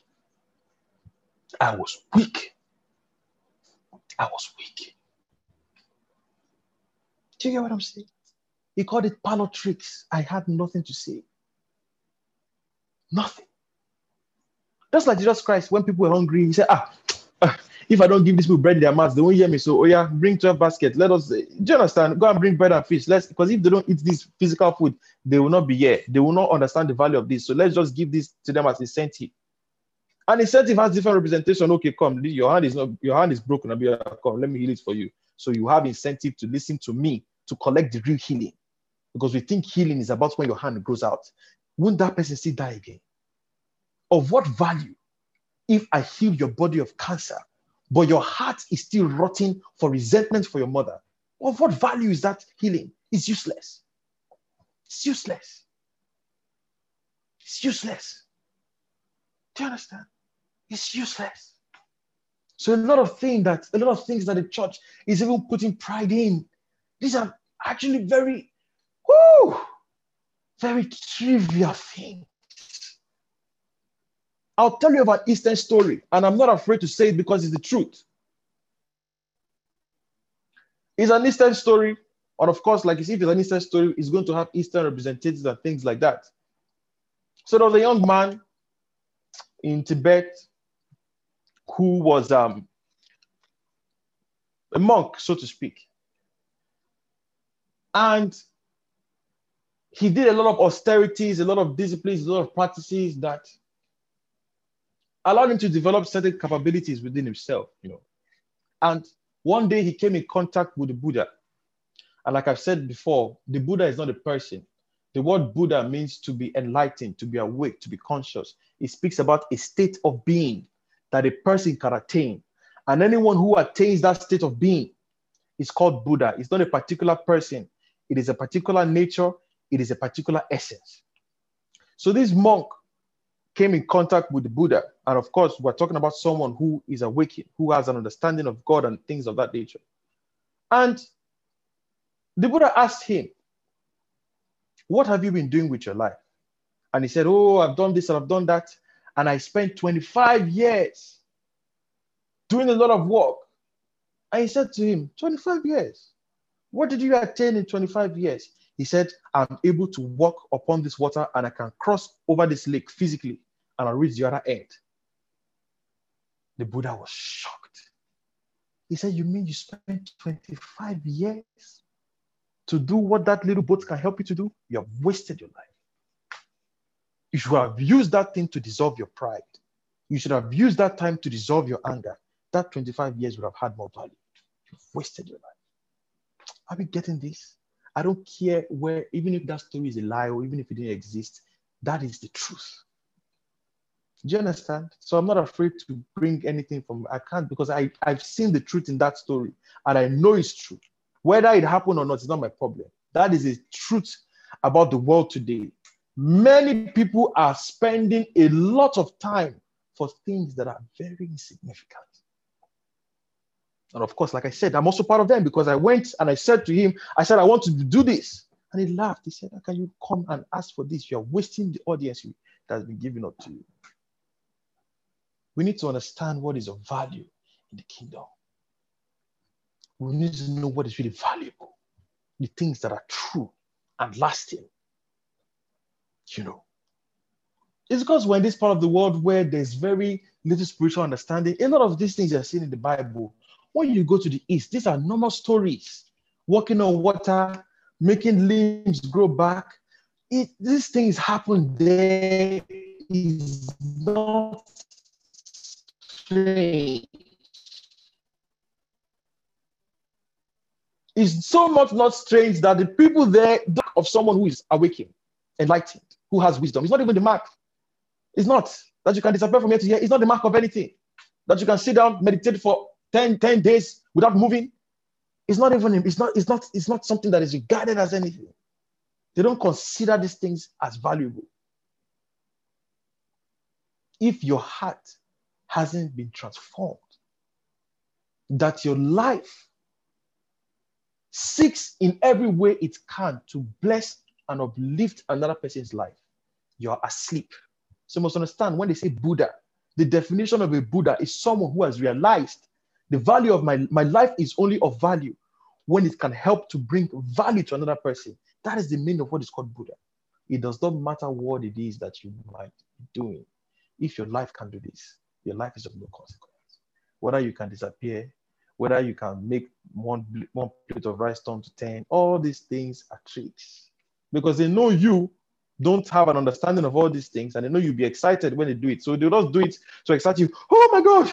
Oh, did you see that miracle? Oh, this must be Jesus Christ.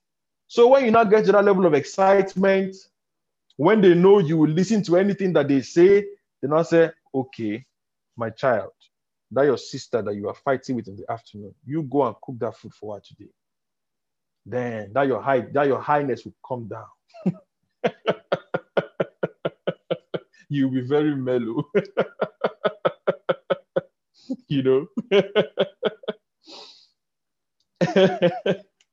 And that was the point. of all those theatrics of turning water to wine, of making your limb grow out, of clearing your cancer. The point was to get you to the real healing, which is the transformation within. If it's not there, you have nothing. Doesn't matter what you are doing. That's why you have many people who are men of God, performing all kinds of miracles.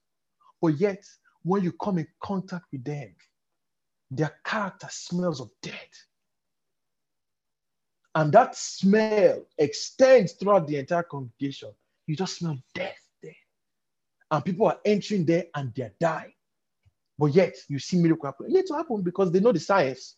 Everything in life has science. I'm telling you the truth.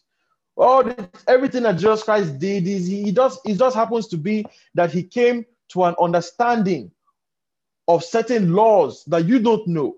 Everything has laws, even the healing, there are laws to it. He understands those laws and he can use it. So for him, it's normal. But to you, who don't understand that with this box here, you can talk to someone in China. If you see someone do that, oh my God, miracle, miracle, miracle, miracle. But to him, that's his reality. And you, who is not your reality, he will excite you with it. But thank God, his excitement is to better your life, not to manipulate you and make you do bad things. But it's the same principle. They are playing with you. It's just so, okay, this one is a baby boy. Okay, this one, okay, let me just shine their eyes, shine, and they will not listen to my teaching. They will be better people. That's why they do all these miracles. That's why you see people who are really rich in power, they don't do those things. First of all, it is very expensive. It is very expensive to stand day after day doing those things. It's expensive. It's expensive. It will take your energy. It will take your life. It will dry you. That's why when you see someone who day after day, year after year, they are doing this kind of miraculous work, you know that that person has a massive well in themselves. It is expensive. Expensive. I know what I'm talking about. That's why, for example, you see, if you look at all these people in the East, for example, the Eastern teachers, whatever, when they're talking, you see they sit down still. They don't bring out any emotions. They just talk quietly and calmly. Yeah, because they don't want to waste their energy on you. We don't know these things. You just think they're just whispering for nothing. That energy, they rather use it to fight their own anger in their house. Because by the time you spend all your energy trying to motivate a crowd that after they'll come and abuse you, you will still be dealing with anger and lust in your house. Over here, you see yourself.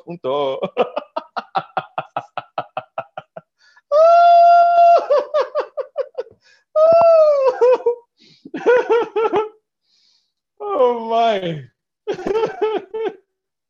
That's why there's some people who really, they don't even bother teaching anyone, they don't. They would just rather devote all their energy to themselves and work on themselves. Because for you to say you want to help someone, you must understand it is at the expense of your own personal growth and development. This is something that is factual. You must come down for another person to be lifted up. This is the principle of life. Some people don't want to sacrifice themselves like that. That's up to them. But there's no how. It must cost you. That's life. For your parents who have lifted you up this far, they sacrifice their ability to buy certain cars. They sacrifice their ability to buy certain clothes. They sacrifice a lot of things to have put us through school. Is a sacrifice. You can't lift someone up without you going down. It's not possible. This is just the way it is. So all these people who day after day doing all this is expensive. And that's why they have to know the time when to retreat and recuperate, recharge themselves to enable them to continue moving, because it's expensive. And a lot of this energy that they're using to heal someone's broken arm, all this stuff, if they devote it to trying to destroy a particular element of anger in themselves, they will change. So people have different theologies. I've met some teachers who they won't help you with anything. All they'll do is they know how to create a particular energetic atmosphere around them. That once you enter the atmosphere, that energy will help you already. So once you just enter that place, you just see that your spiritual sense, everything just open up. That's all they give to you. They're not going to mentorship. Forget it. They will not even do that. Forget about it. They forget about it. It's up to them. It's not by force. In that realm of, there's a realm of attainment where you have a choice to either completely sacrifice yourself to humanity or just go. It's up to you. It's up to you. For example, in the East, people who resolve themselves to completely exhausting their being to save humanity, they call them bodhisattva. That is one who has said, I will not rest until every human being has woken up. That is what is defined as a Buddha, not all this nonsense we see on TV. Look, we need to go and do our understanding of stuff so that we know what life is about and understand certain things, you know. But we're not going into any of that today. You know. So, how do you even get to this point? My goodness. Exactly. You know? So we got here when someone talked about the church was repressing, and then it just man that did 25 years and he's led me on this stand there. God bless you. You know, so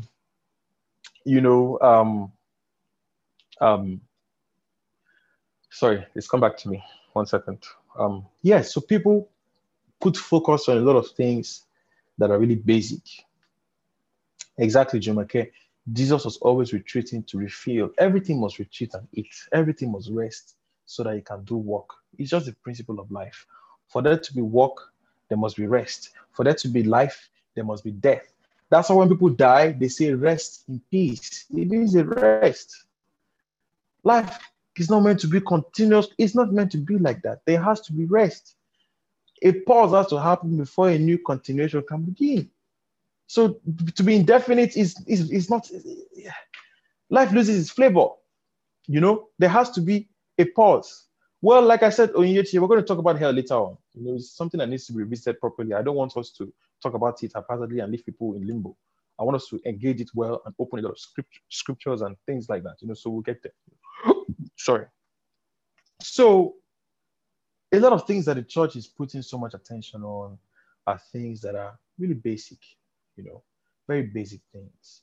And that's why, even though it's basic, it has a place of importance, right? Everything has a place of importance. Having an elaborate structure, there's a place of importance there.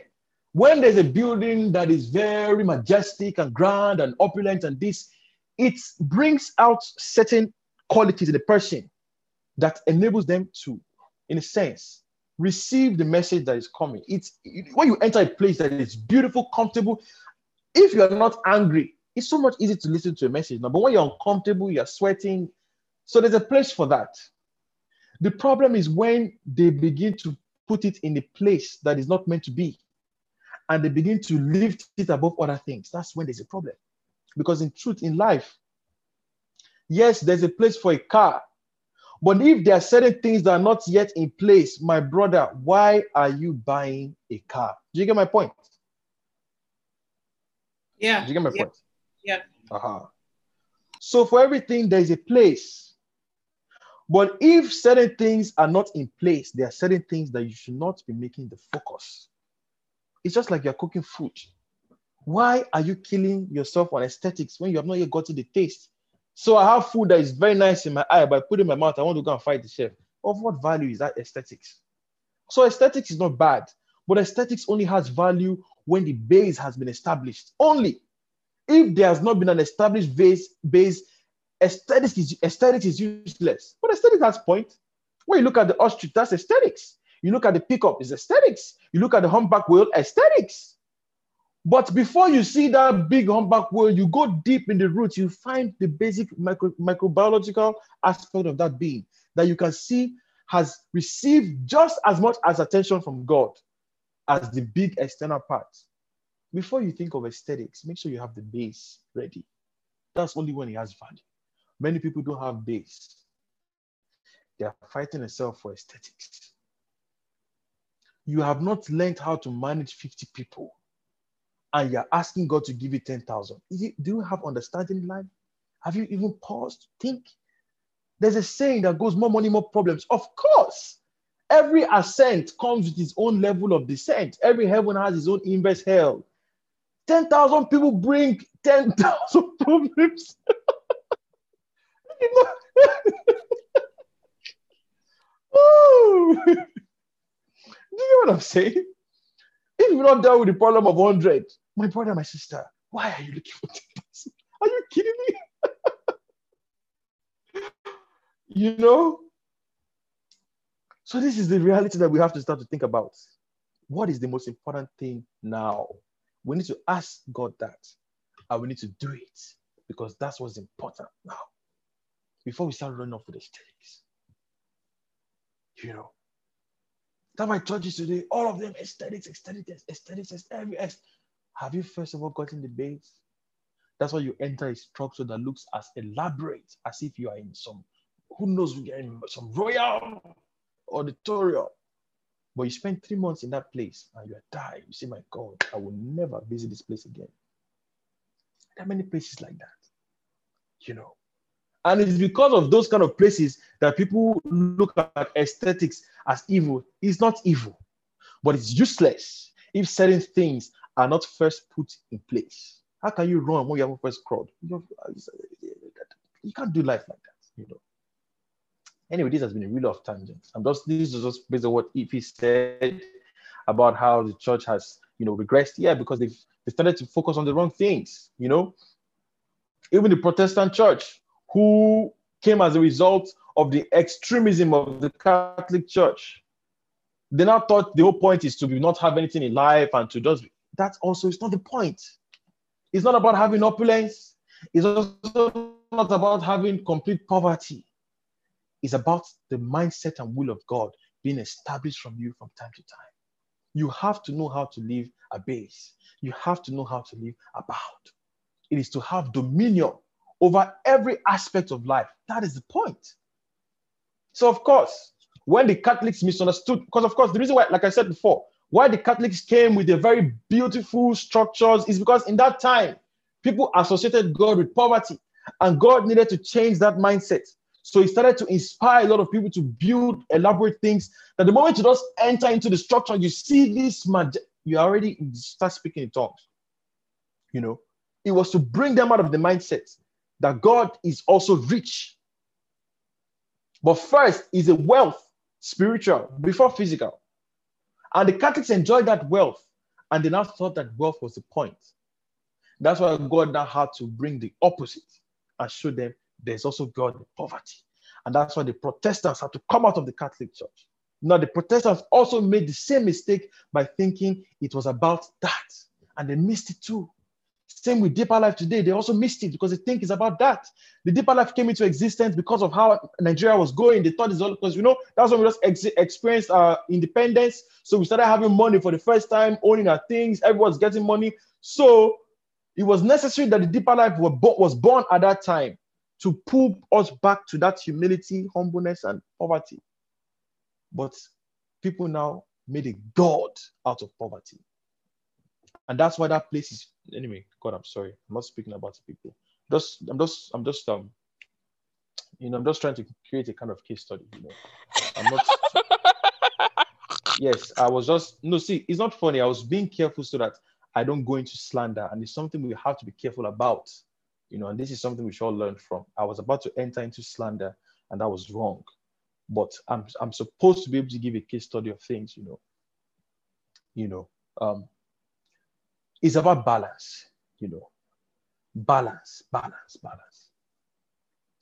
And when people idolize poverty,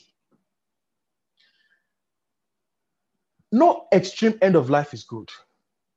And if you move to one extreme, you soon realize that this place doesn't have everything you want. But if you have realized that this place doesn't have everything you want, but everyone around you starts to tell you, you must be poor, what will happen is that you will start to envy people who have money, who have nice clothes, who have a nice house. Because you can't have what they have, but you desire it, that your desire now crystallizes into a deep hatred. And now when you see anyone wearing clothes that you wish you can buy, but can't buy because of your community, you say, look at this one. You are going to hell. Look at you, useless man. See you. And you find people like that. Just study, look around. There are many like that. Do you understand? Same with wealth too. People also idolize wealth. You know, they envy the freedom of poor people. They see how you can laugh and sit down with anyhow, you can live with slippers and go. They envy your freedom because in their wealth, there's some things they can't say. So they envy you.